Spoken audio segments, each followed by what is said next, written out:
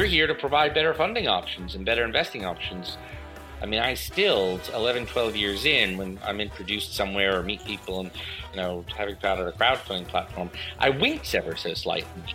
It's not that I don't like crowdfunding. I think crowdfunding is great, and I think the term is useful, but it's a very incomplete term, but one that we've never really succeeded in being able to displace. Hi, I'm Dan Murray-Serter, and this is Secret Leaders from Infamous Media. We bring you insights from the UK's top entrepreneurs that you won't find anywhere else. In this episode, I'm speaking to the Seedrs co-founder and executive chairman, Jeff Lynne, as well as the Seedrs CEO, Jeff Kaliski, who the original Jeff recruited to replace him as CEO when he moved to chair. You might go so far as calling this show Double Jeopardy. Thank you. Seedrs is a UK-based crowdfunding platform which has experienced huge growth since its founding in 2012, with over £1 billion being invested via 1,300 deals. Until very recently, in a shock move to the industry, and after years of intense competition, Seedrs was in the process of merging with its closest rival, Crowdcube. However, the deal was just blocked by the competition watchdog, the CMA. Crowdcube and the merger will come up a few times in this conversation, but first, I wanted to know why and how both of these New York-based Americans found themselves in London. First up, Seedrs chairman Jeff Lynne, then CEO Jeff Kaliski. We each wound up here maybe for very slightly different reasons. Although Jeff, didn't you actually, in an entrepreneurial sort of spirit, show up and crash on a friend's couch and then sort of land something? There's a few decisions in my life which was entirely heart-driven and not of the mind. And Jeff, you're absolutely right. That was one of them. I was traveling around Europe with a friend of mine, and he was in London working for Canadian Imperial Bank of Commerce during the sort of, in banking during the Liar's Poker years, where it was sort of a lot of money was trading hands. And I said, so if I came to London, can I sleep on your floor? He's like, sure. I went home, said, Mom, Dad, I'm moving to London. They said, we'll miss you, but we think it's a great opportunity. I packed my bags, turned up at Heathrow, and it was only literally standing just outside the gate at Heathrow as my friend went to go pick up his car and pick me up that I thought, what actually am I doing here? What have I done? I don't even know the language. And I grew up in love with Monty Python and Blackadder, so I felt I was well equipped. Yeah, okay, amazing. So thank you. And Jeff Lynne, in the meantime, what brought you to the wonderful world of Seedrs? Yeah, so I started my career as a corporate lawyer. Started practicing in New York, got a chance to come to my firm's London office. I had spent some time over in this side of the world before and really liked it for a whole host of reasons, so took the firm up on it. And, got to the point where I knew this wasn't what I wanted to do for my career. I wasn't that keen on spending 35 years doing deals for other people. I wanted to go off and try to do something for myself. But I had no idea what. And I had no idea how. And so I did the thing that, often people who don't know what they want to do or how to do, which is I went off to do an MBA. And I got very lucky in the sense that my MBA class started 2 weeks after Lehman Brothers failed, so starting in October of 2008. And any prospect of opportunity cost or being drawn to the sort of, big money world of banking or some other type of job, that was not about to become a distraction. But I also got lucky in the sense that I met my now very good friend and co-founder, Carlos Silva, was on my course as well. Portuguese chap, came from an engineering and software security background, and he was the one who had the idea. And he said he had looked at what was going on in the early days of peer-to-peer lending, what was going on in the early days of micro-lending, and said, what if we tried to do this for equity? What would be the opportunity to try to take an online platform and do it for startups and equity? And that was the sort of initial question posed. And, we had a business plan course where literally our job was to come up with a business plan and submit it for a grade. And so we used that opportunity to hash out the ideas and start to think about, does this apply in the equity world? Where's the demand? And started to see that fundamentally, the same thing we see to this day existed, which was a lot of people who want to invest in new, growing, exciting businesses, a lot of great potential entrepreneurs out there who have a limited number of options for capital or have lots of options but want better options, and the opportunity to use this interwebs thingy to bring them all together. And we started hashing out the idea, and it was one day when Carlos and I sat down and said, this works, let's do it. And it went from there. It looks like quite a difficult business to build a scrappy MVP for. So what did version 1 look like? I mean, it's just at about that time was when Eric Ries's Lean Startup had come out. And I said at the time as we started working on it that if Eric had a look into what we were doing, he'd have an apoplectic fit. You weren't building a Toyota factory, sadly. Exactly the opposite. I mean, absolutely impossible to iterate. And the reality is, there's a little bit of extra color to this, but the reality is that we spent from 2009 to 2012 having to build a clunky thing, bring it to the regulator, because this was something where we had to get regulatory approval before we could even go to market. Bring it to the regulator, get the regulator to sign off on it, and then boom, pull up the curtain and see what people thought.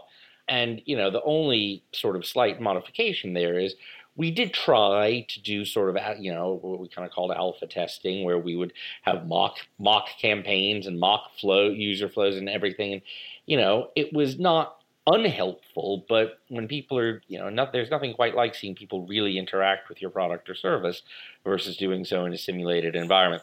And so the reality is when we launched in 2012, there was a lot of stuff that we got wrong. And that we probably spent our dev team those first 3, 4, 5 months after launch was just fixing stuff that we had the opportunity to do a sort of live beta of. I'm sure we would have picked up earlier on. And, that didn't kill us in the process was good luck. People stuck around enough.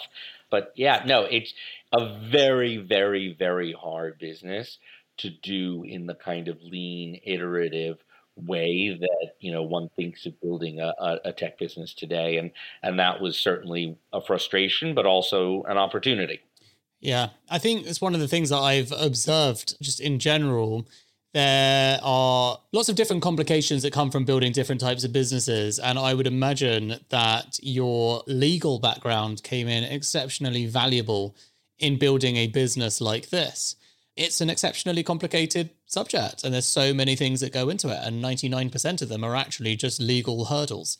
So I can imagine that might have felt like, and I'd love to know your perspective on all of this, but I can imagine that would have felt like getting off the mark a bit slower for the first period that could be quite frustrating, but actually is a long-term advantage.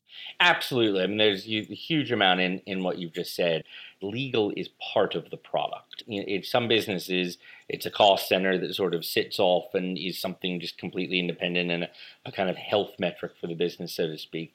Here, there's some of that too, but understanding how to be creative with the law and with regulation, getting under the skin of what a regulation is intended to do and being able to find ways to work with it. Those, frankly, were always the things I was better at as a lawyer. I was never very, very good at being the sort of strict textbook, no, you can do this, no, you can't do that. But if you wanted a creative interpretation or you wanted some clever way of new way of approaching the law, that was the stuff that I liked and was good at. And that's been a key part of our business and the value we brought. And so I'm very proud of many things, particularly early on, in building out the model that we did. And I think a lot of the work that I did together with the others involved at that time have really in many ways set the standard for equity crowdfunding globally in terms of just the detailed plumbing of how it works. So that was absolutely right. But then at the same time, people are often suspicious when lawyers begin businesses and that they don't know anything about the commercial side. And I said, no, don't worry about that with me. I get it. I'm not going to be one of these boring, stiff lawyers that is sort of anti-marketing and doesn't let you say anything. Like, we're absolutely this is a commercial deal, et cetera, et cetera. And I meant it. And I was. For a lawyer, I think I was somewhat progressive on marketing, but that was still for a lawyer. It wasn't part of it wasn't part of my DNA. It wasn't part of Carlos's. Both Carlos and I proved very good at hiring in our own image. So we hired, people who did some really great work on a lot of areas of the business. But it took us quite some time to really land the marketing side of things, much as I think, we continue to recognize that Crowdcube was ahead of us in that in a lot of regards in early years. It was just a challenge. And I think, and I don't want to put words in their mouth, but I think you could probably have essentially the flip side conversation with Darren and Luke to say that, they did their best to sort of backfill a lot of the legal stuff, but they leaned into what they knew and then have, I think, worked to build in some of the legal stuff since then. So, yeah, I think you're absolutely right. I do think both businesses have come a heck of a lot closer to each other on both fronts in recent years. And that was, we'll talk more about this later, I suppose, but that was part of why a merger that couldn't have been contemplated in, say, 2013 or 2014, did become a possibility now. But, I think it is interesting and important to understand the extent to which the DNA of the founders, to some degree, can have long-lasting impacts on the business. And I think that was true for us. That's exactly right. And I think, it does get lost sometimes, in the narrative, which is, it's exceptionally hard as a founder the best founders will try their best, and more commonly second or third time founders will try their best to sort of remove their DNA entirely from the situation, because that's the best thing you could do. But it is impossibly difficult. At the end of the day, like how you start a business and the way that you think about solving problems in your entrepreneurial mindset, that is ultimately what's going to shape at least the early days until it comes time to be really challenged about whether that's working or not. And I think you can't do all the things, right? So picking the challenge at where you define your expertise is such an important way in which to get market share as well. And let's not forget, we'll come on to the failed merger, but in the end, the reason why the merger failed is because of the so-called competition, disadvantage for the rest of the market. Well, why is that? Broadly speaking, you could argue that's because each of you did one of your things so exceptionally well, better than the other for so long, and then brought the other bit up. And I would imagine a lot of the other competitors were trying to do both simultaneously at the same time and not doing a good enough job of one side or the other, which then leaves a smaller pool of other competitors in the market. And that becomes quite difficult too. So there's a clear and distinct feeling of a first and second type player in the market. But we'll come on to that. And I say this is literally just an observation as a consumer. Well, I will say, and we will get to this more, but one place where we have been woefully inadequate, both us and I think Crowdcube, is in expressing what the category really is and what we see ourselves as doing. We allowed ourselves, partially out of convenience, partially out of lack of creativity, to get sort of pigeonholed into this concept of crowdfunding as if it was some distinct and brand new thing. Whereas, we always, as I described, we said, look, we're here to provide better funding options and better investing options in this broader world. And so, again, we can get into the details of that and how that impacted, I think, the review. But even more generally, I still, 11, 12 years in, when I'm introduced somewhere or meet people and, some people talk about me as, having founded a crowdfunding platform, I wince ever so slightly. It's not that I don't like crowdfunding. I think crowdfunding is great, and I think the term is useful, but it's a very incomplete term, but one that we've never really succeeded in being able to displace. That makes a lot of sense. And I can see, broadly speaking, for you feel you are yet another player in the broad funding options, in which case, how could it be uncompetitive? But like I say, let's not jump the gun. I do have one more question before we actually step into my next set of questions. What was the biggest mistake that you made in the early days of running Seedrs? That's one of those lists that's very hard to narrow down. Loads and loads and loads of mistakes. And I think, I'll turn, before answering the question, I'll turn it into a little bit of self-praise to say that one thing I did have the right disposition for was being willing to throw a lot of stuff at the wall and see what stuck. And a lot didn't stick. And we just sort of kept on going. But I think I was too focused on the sort of big opportunity, the big scaling opportunity, and doing things that could really deliver massive step change, that I often missed some of the low-hanging fruit that would have driven stronger revenue growth and the things that come from it in the short term.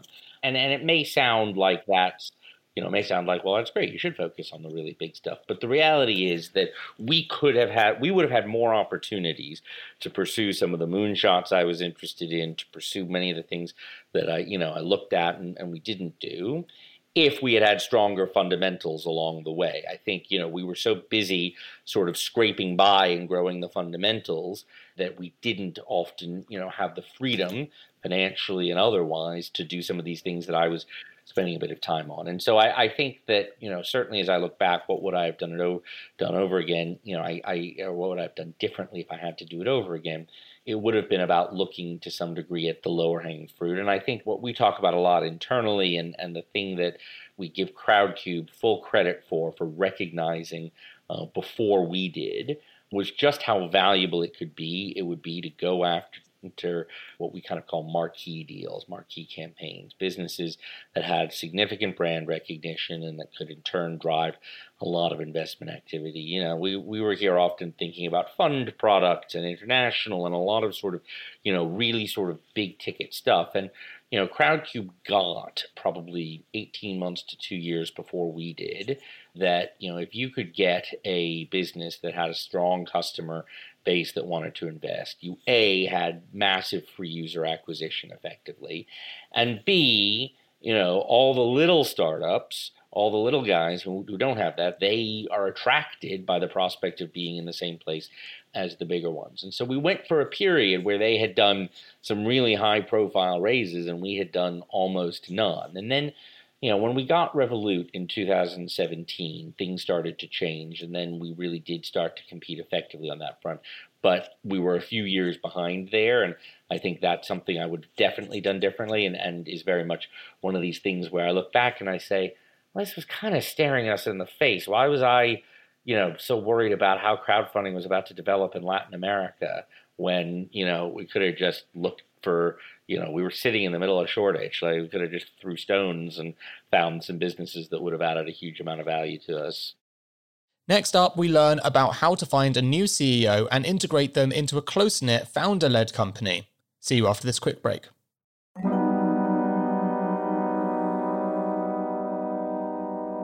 Of the 6 UK unicorns who have exited, can you guess what they all have in common?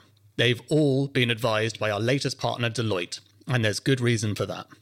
I know the joy and pain that comes with scaling a company fast. You need to focus on growth, your team, and customers, but often your attention is taken away by must-dos in areas like finance and compliance. I'm talking about headaches, like making sure you're charging VAT correctly on a new product, or your intellectual property is watertight, or having the right corporate structure for international expansion. These are complicated areas that you're really not trying to innovate in. So you need a partner like Deloitte who knows them inside out so you don't screw them up and you get more time and increase your chances of success. So whether you're an early-stage startup or an international scale-up, check out Deloitte's high-growth team to help find the right answers faster. Search Deloitte Private to find out more.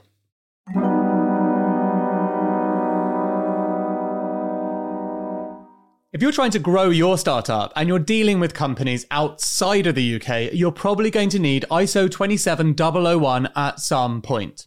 It's not the sexiest acronym, but it's basically the global standard for proving your security practices are up to scratch, like how you handle customer data. The same goes with SOC 2. You're going to need it if you're a SaaS company. But achieving these security frameworks can be very tedious and very costly. This is where our partner, Vanta, comes in. Vanta automates up to 90% of the work for certifications like ISO 27001, SOC 2, GDPR, HIPAA, and more, getting you audit ready in weeks instead of months, and saving you up to 85% of the cost. And as a special offer, our listeners get 20% off Vanta. Just head to vanta.com/secretleaders. That's VANTA.com/secretleaders for 20% off. There's a link in the description.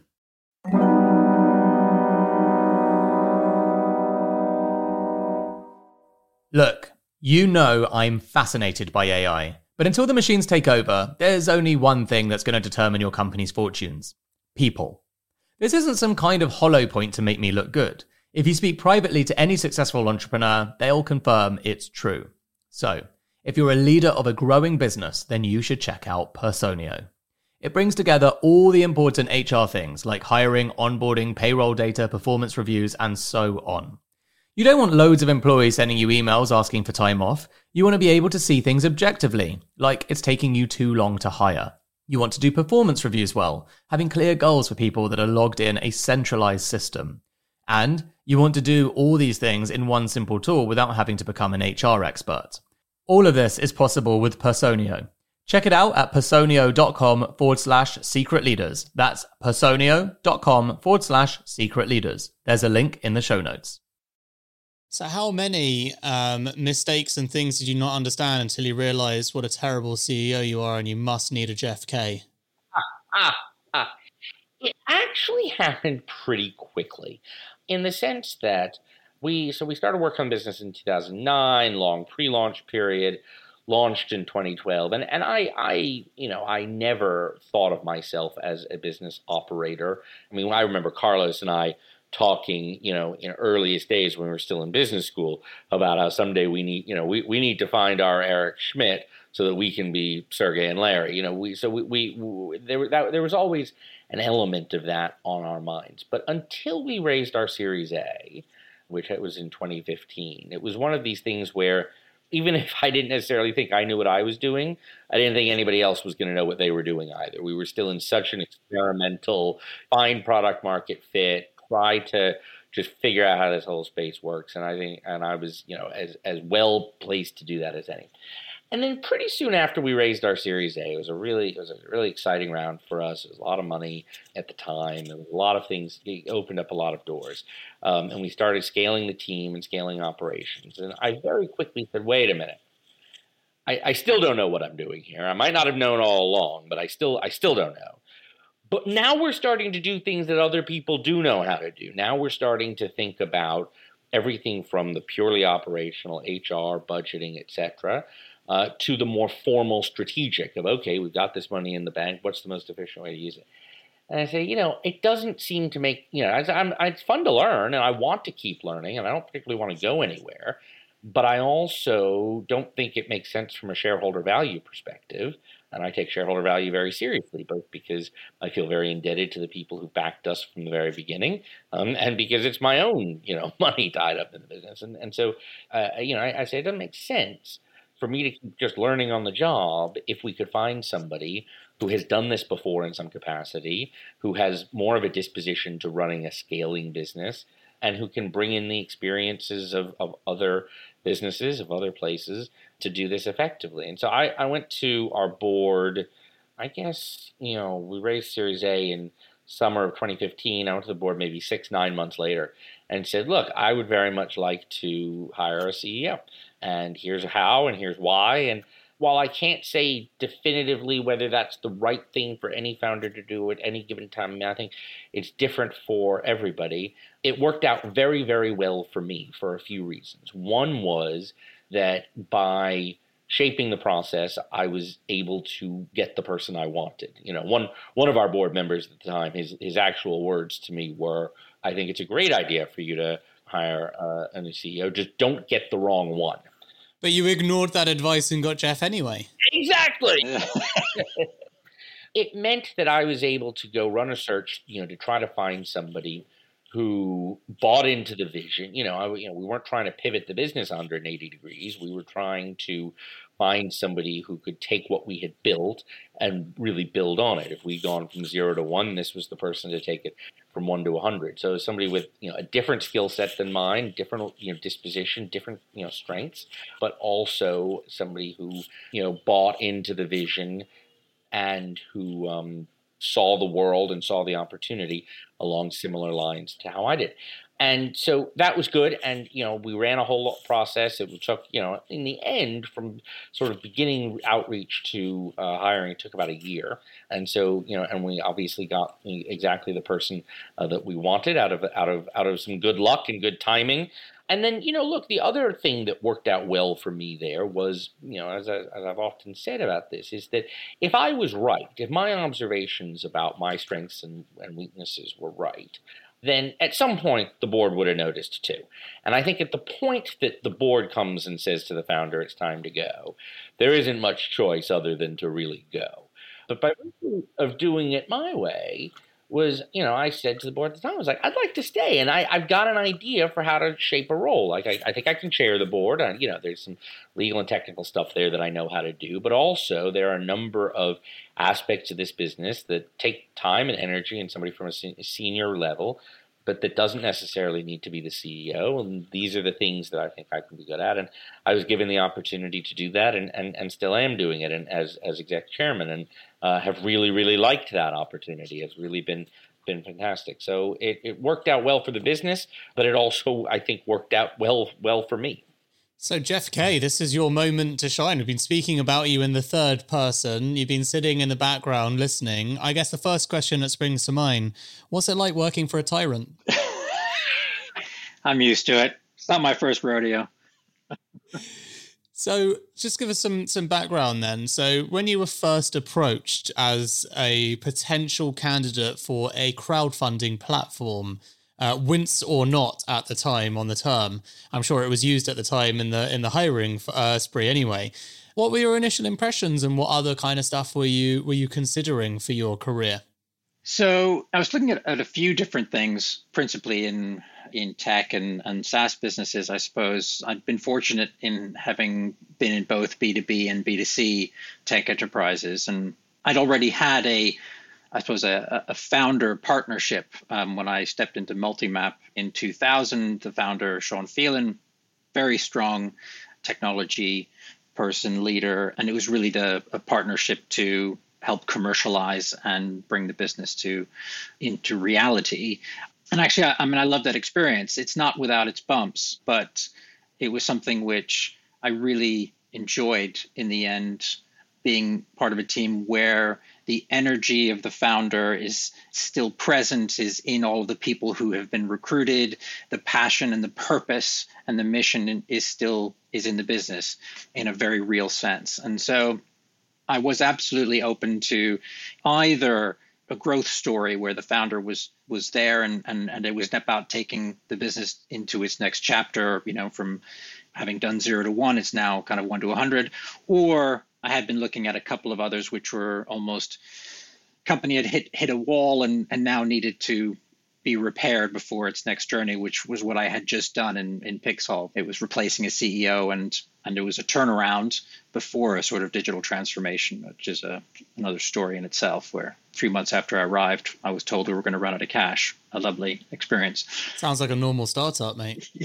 Yeah, other than we had about 500 employees, and it was a $50 million turnover business. So I did wonder why the investors weren't aware of this before I turned up. But I think my first reaction when I looked at the brief around Cedars was, but surely you want a finance person. Like, you want somebody who's been in financial services, fintech, et cetera. That's not me. It's kind of my first reaction. And to the response was, no, actually, I want somebody who doesn't have all of the assumptions and dogma that's kind of baked into how it should be. Want somebody who can approach this with, a blank sheet of paper and write the rules. It made complete sense to me. And then I met with Jeff shortly after, and immediately we got along. I think the thing that grabbed me, which is something that I saw with Sean Phelan, was a complete connectedness to the why in terms of the underlying architecture for what he had built. And by architecture, I don't necessarily mean the software architecture, because obviously Jeff wouldn't have designed the software architecture of the business, but the thinking behind how do you, fundamentally, this is a legal product. This is a legal contract between an investor and the business. How do you scale that? We're not talking about doing 5 of these a year. We're not talking about doing 50 of these a year. We're potentially talking about doing 500, 5,000. What do you need to scale this? And so a lot of that thinking went in at the start, which was fundamentally important. And I saw both the clarity of thought behind that, and then I could get behind all right, so now this is about operationalizing this and bringing out the commercial elements and making the team a high-performing team. And everybody had met, were very strong, talented people who believed in the business, were completely connected to the mission. And it was very much at that point about, getting the most from a team of people who had the underlying ingredients of success and actually making them work as a team. So that sounds like quite an exciting brief, really, to start off with. I guess the question is, how do you strike the right balance between making an impact and not ruffling too many feathers as soon as you come in, right? Because that's got to create a sense of uncertainty, which is, you know, we were all hired by Jeff Lynne. We know the culture here. We know how things are operating. We've just worked fucking hard to take our business from no market awareness or anything to a Series A. And now there's an external guy that's being brought in specifically because he doesn't know about how hard the work that we've put in to get us to this stage for the next stage. So this is assuming that it's like any normal business and people might have behaved like they were threatened. Yeah, very much. I was fortunate in having had some of those previous experiences because, I mean, I think you're absolutely right. A lot of those sentiments were present. My approach was very much in some ways kind of took three parts. Step one was very much about building trust. Building trust with Jeff. Clearly, here is something which he's gone through along with the team, you know, fields of fire to get to this point. There's a lot that has to happen in terms of starting to build trust to be able to take decisions, some of which might be difficult. Part of that involves a lot of communication. One of the things that, you know, I did early on is, you know, I said, Jeff, you know, let's get together for coffee, like almost before the workday starts, at least once a week, sometimes twice a week. So I think we made Fix coffee on White Cross, our home, I think Tuesdays and Thursdays, which was just a general talk about what was happening in the business, what was I seeing, and some things where it didn't necessarily need Jeff to make a decision on something, but I wanted to share what I was seeing and how I was thinking about it. And then Jeff would add color to it. And this was doing two things. What this was doing was partly I was trying to accelerate my own learning, because by exposing my thinking, he could then comment on it rather than something that happens after the effect. The other thing is the chemistry has to work in this situation. I mean, at one level, if there's distrust, at some point, it just becomes harder and harder, and the founder can easily step in and start to send conflicting signals to the team. And that's probably difficult in any business.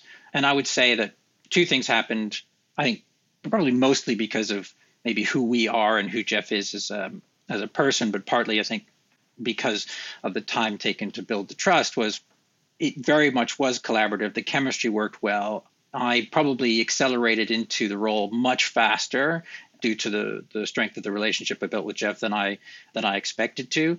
And he was good to his word. So from the very beginning, people would come to him as you'd expect. Employees walk up to the founder and say, what do you think of this? I'd like to do the following. And Jeff would absolutely give his opinion. And then he would say, but it's JK's decision.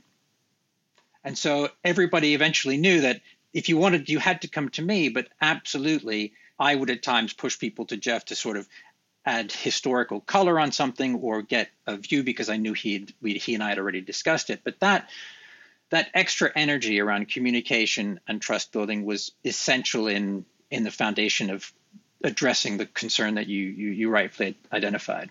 And have there been any disputes or any areas where you guys really disagreed? And if there were there any frameworks or anything that you used to learn from those moments? We disagree in one-on-one sort of discussions on specific things all the time. And that's part of, I think, what makes it work well. And I think the flip side to much of what Jeff just said was that because I felt, and he made me feel, that I had absolute freedom to sit down with him privately and tell him where I disagreed and try to persuade him otherwise, to do things differently and give my thoughts, unedited. And I knew he was listening and often would change his mind. And when he didn't change his mind, it was as a result, it was clear that he had given it real thought. The fact that I knew that I was being heard and genuinely listened to made it a heck of a lot easier for me then to sort of go out to the rest of the company, the rest of the world, and say, no, it's JK's call. I know internally I've said my piece, but, you need leadership and you have to defer to it. So lots of times where we went into conversations disagreeing, a handful where we came out, usually we come to an agreement or consensus, a handful where we come out, but a small enough number, and usually over things that tend to resolve themselves anyway, that it hasn't needed much more of a formal solution. Yeah, no, I completely agree. I think the two things. One would be that In the beginning, I might get an email from Jeff which would express disagreement about a thing. And then he would quite often say, but happy to talk about it. And I didn't know in the beginning whether that was basically, like, I'm not really going to change my mind, but if you want to talk about it, we can. And then you realize he had nothing to do other than talk about these things and was waiting for you to call him. But then by engaging the subject, we talk about it. Actually, I realized, no, those were genuine words, and the actions and words married up. And so there are a number of times where I have had concerns about engaging the topic because I know there'd be disagreement. But the thing is, I know every time we will end up with a better product. We will wrestle through that tension.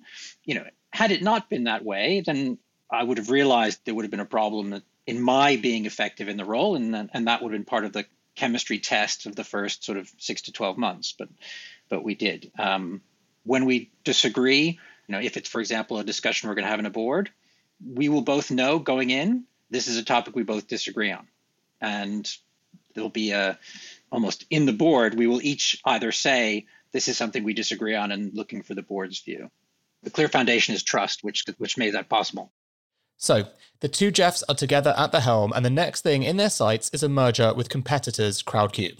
In the end, it was anything but smooth sailing. We'll be back in a mo.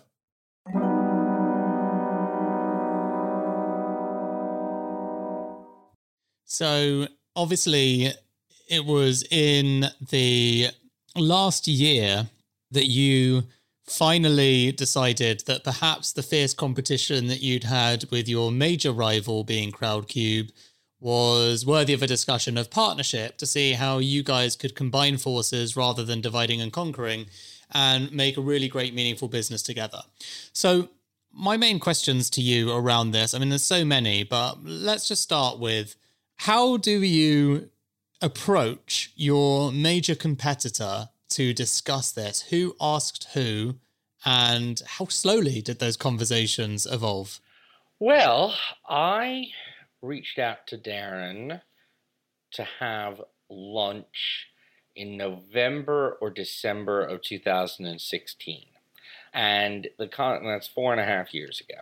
And the conversations started from there and evolved and started and stopped and were on and off really until we signed the deal almost 4 years. And I think that reflects a couple of things.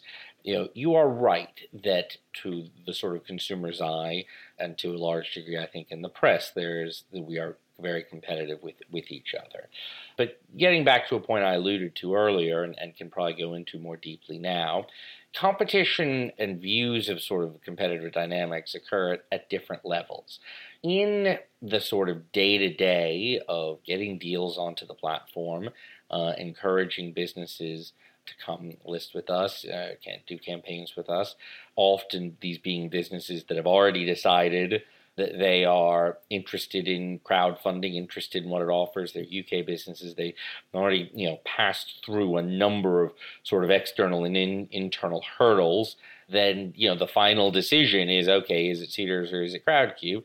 And at that point, we're fighting each other very hard. But that's the last part of a very long funding journey for many people, for many businesses. And it's the bottom part of a very big funnel in the broader sort of startup funding market. And I think, Darren and I and Luke and, everyone with Carlos and our senior teams to some degree have known each other since the very earliest days. We'd see each other at conferences, and certainly early on we weren't super warm toward each other, but we acknowledged each other, and we came together to form the UK Crowdfunding Association and a few other things. And as time went by, we were talking much more. If sort of at the street level, so to speak, it was all fists. We were talking much more about the industry and growing the role of online finance, online investment, both in the UK and internationally. And certainly, Darren, very much like me, was, really interested not in crowdfunding sort of just as a thing. I think as a term, he doesn't wince at it the same way I do, and I think he's, in many ways, less ambivalent there. But he was as interested, I think, as I was, or as any of us were, in the opportunity to really provide a credible long-term alternative to venture capital, to private equity, to angel groups, and to others, that we could do this, and it's an age-old story of somebody coming in, or in this case, two different players coming in to an established, fairly boring, fairly opaque industry and trying to use, technological solutions to make it much more compelling. So, while at one level, yeah, sure, we were competing with each other and we wanted to win deals off each other and jive at each other. The other level, we were very interested always in the opportunity to expand the pie, rather than just divide it up. So all that goes to the point that when Darren and I had lunch at the end of 2016, and I was the one who broached it. I said, look, we both just raised some money. We both, we kept sort of, going back and forth. Said, what if we take our own rivalry off the table and talk about what could we possibly do together? And Darren's a very cool character to begin with, and I think if that had been a shock to him, he might not have let it on, but I don't think it was a shock to him. I think he felt like, yeah, no, that's a great idea. And, there's a lot that's very hard about doing M&A. There's a lot about bringing two companies, that do sort of fight so closely, but also have a lot of similarity together that's tough. And so it was 4 years before all the stars were able to align that we both really felt that this was the deal to do. But the principle of it was, I think welcomed by us, almost obvious to us from quite some time ago. Not a lot of these merger deals, realistically, fall apart at the end of the day because of the regulator. And I would imagine by that point, as I understand it, by that point, you've basically both had to show all of your cards completely transparently, literally to the nth degree. Tell me if I'm wrong. I've never spoken to someone that's gone through this process. I'd love to know from either one of you, if that assumption is right, how naked that makes you feel, how uncomfortable that makes you feel, and what that does to a company's psychology after the fact when you have to go back out of that deal into the market and then competing against someone when you both know everything about each other. Yeah, you're right. You do show a lot to each other. Now this is a situation where we, although we felt very strongly and feel very strongly that the competition analysis here really is only challenging at a superficial level, and that when you really get into the business and when you really look at the data and you look, as I say, at the fact that, this choice between Cedars and Crowdcube is just the last choice in a long sort of stream of choices that are being made by a business looking for funding. We didn't fundamentally think there was a real competition issue here because together, we're 4% of the market or something when you look at all the people that we're actually competing against. But we did know that on the surface it would raise eyebrows, and we did know that it was something that the CMA would want to dig into, and we thought they'd come to a different conclusion. And I can expound for hours on where we think they got it wrong. But knowing that meant that we put in place certain guardrails just by law, and we were required to, about the level of confidential information we shared. So we did share a lot, and there was a lot of retrospective, if not necessarily prospective information that we shared as part of our due diligence processes. But it certainly, it wasn't as much as it might have been. The other thing I'd say is, there weren't a huge amount of massive surprises, I think, in that information, because we are both, in the scheme of things, really quite transparent platforms. I mean, you can tell. I mean, we put all of our businesses there on a site to see. You see what deals we funded. You see what. But look, I mean, I think there's no question. As we unwound the deal, I mean, there was, after it was clear the CMA was going to block it, and we were just sort of, having a couple last phone calls with them to sort of discuss the process. There was this real awkwardness, certainly, of, oh, I guess we're back to the streets again after all this time kind of in bed together. I don't know, Jeff, if you want to say anything about how you think about that. There is a degree of confidential information that was shared in order to get to the point of, is there a deal to do here, and get people comfortable? But there were certain guardrails, so I guess not too much. But I think to a certain extent, I've always been a believer in, ultimately it's about your ability to execute, which makes the difference between success and failure, rather than the idea or knowing something. I was always amused at how much energy seems to go into, a VC or investors' interrogation of your platform when they say, have you patented that? Or do you have IP protection on that? And look, I get it. I understand. But generally, the winner is the person who actually makes use of it, not just the existence of a protection. Yes, of course, if we were a drug manufacturer, then perhaps the patent has somewhat more role to play. But I really count on the fact that it's going to come down to quality of execution in the end. I mean, I guess partly I'm fairly confident in our strategy and sort of the high order thinking, but I know that's not going to get us there. It's going to be the execution. And so to a certain extent, yeah, there are probably things that they've seen about us and we've seen about them, which gives us clues.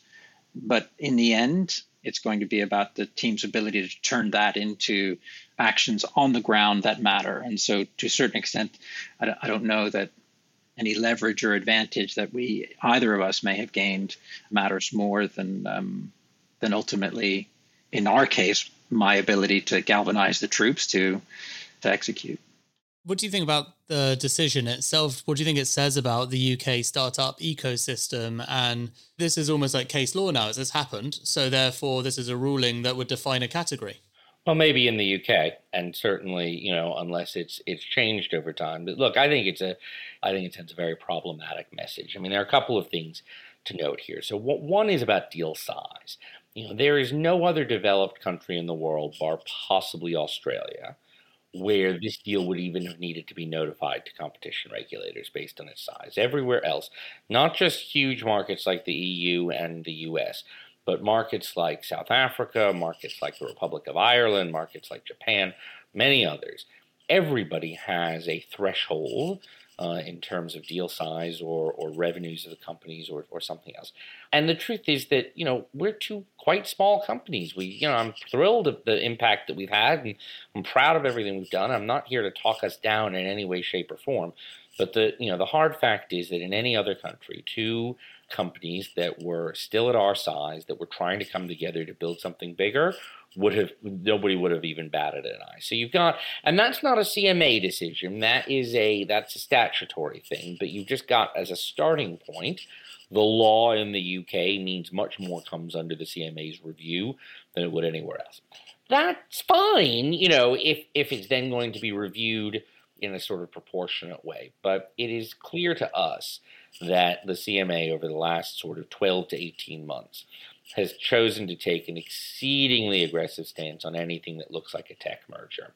I think they feel very burned by having approved Facebook, Instagram, and a few other deals where they didn't understand or see the platform power that would emerge, and they're now trying to make amends. But I think they're doing so in a hugely, hugely counterproductive way.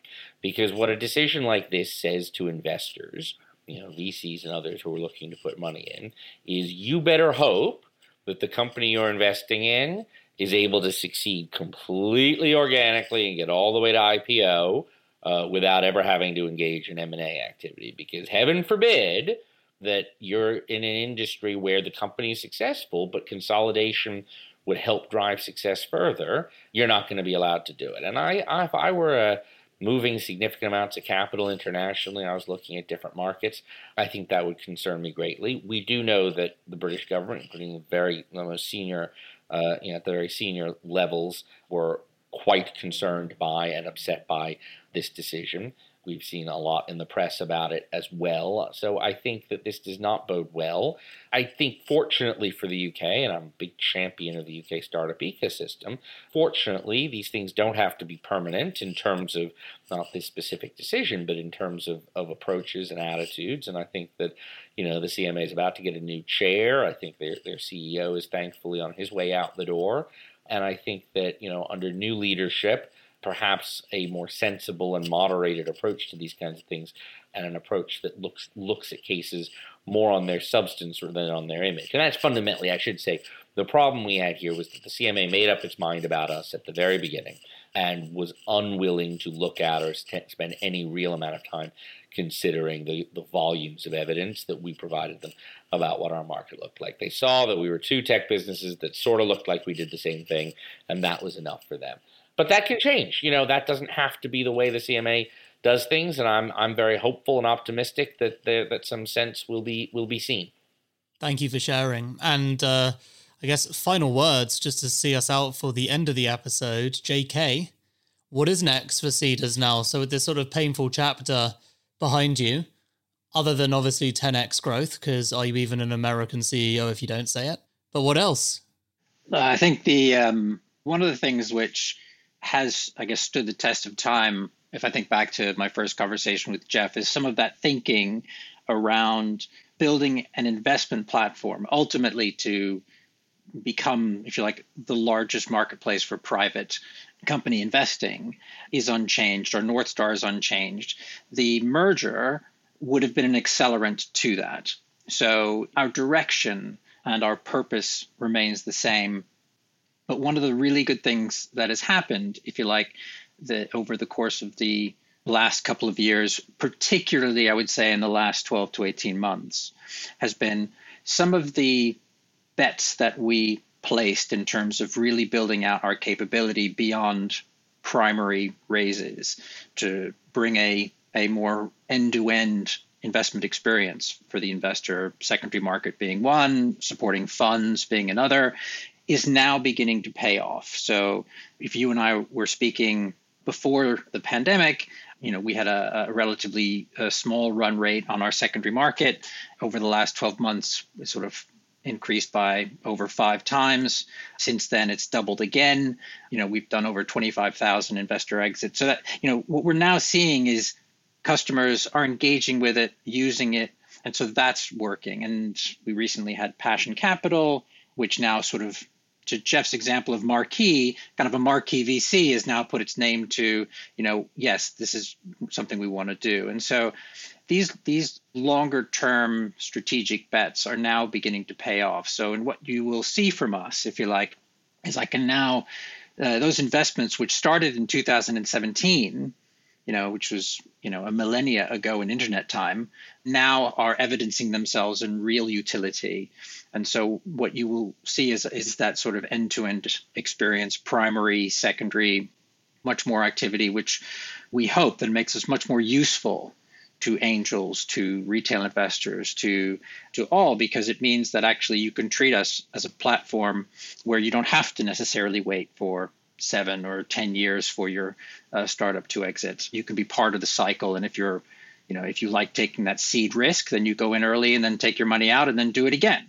And so I think really what you'll see is the manifestation of that in the real world from us. Love that. Guys, it's been such a pleasure having you on. Thank you so much. Thank you very much, Dan. Thank you, Dan. Real pleasure. Next week on Secret Leaders. I founded a business on my own. I kept 100% equity to the day I sold it. So I didn't have anyone to lean on. My dad's not in business. None of my friends are. I didn't have any mentors. I didn't understand any business groups. It was just me, myself, and I. So I learned a lot. It was so lonely in places. There's no pity party here, but days were lonely. And if you're not strong of mind, it could seriously, do damage. Next week is a bootstrapping bonanza with the founder of MyProtein, the bootstrap business that made founder Oliver Cookson an exceptionally wealthy man with great life lessons we can all learn from. So, tune in or you'll miss out. If you've enjoyed this episode and you don't want to miss out on more just like it, then please get your phone out and follow us on your favourite podcast player. And if you can think of someone who'd really benefit from what you've just heard, then why not share the episode with them so they can also learn something new today as well. This episode was hosted by me, Dan Murray Serter. It was produced by Rich Martell with editing done by Lower Street Media.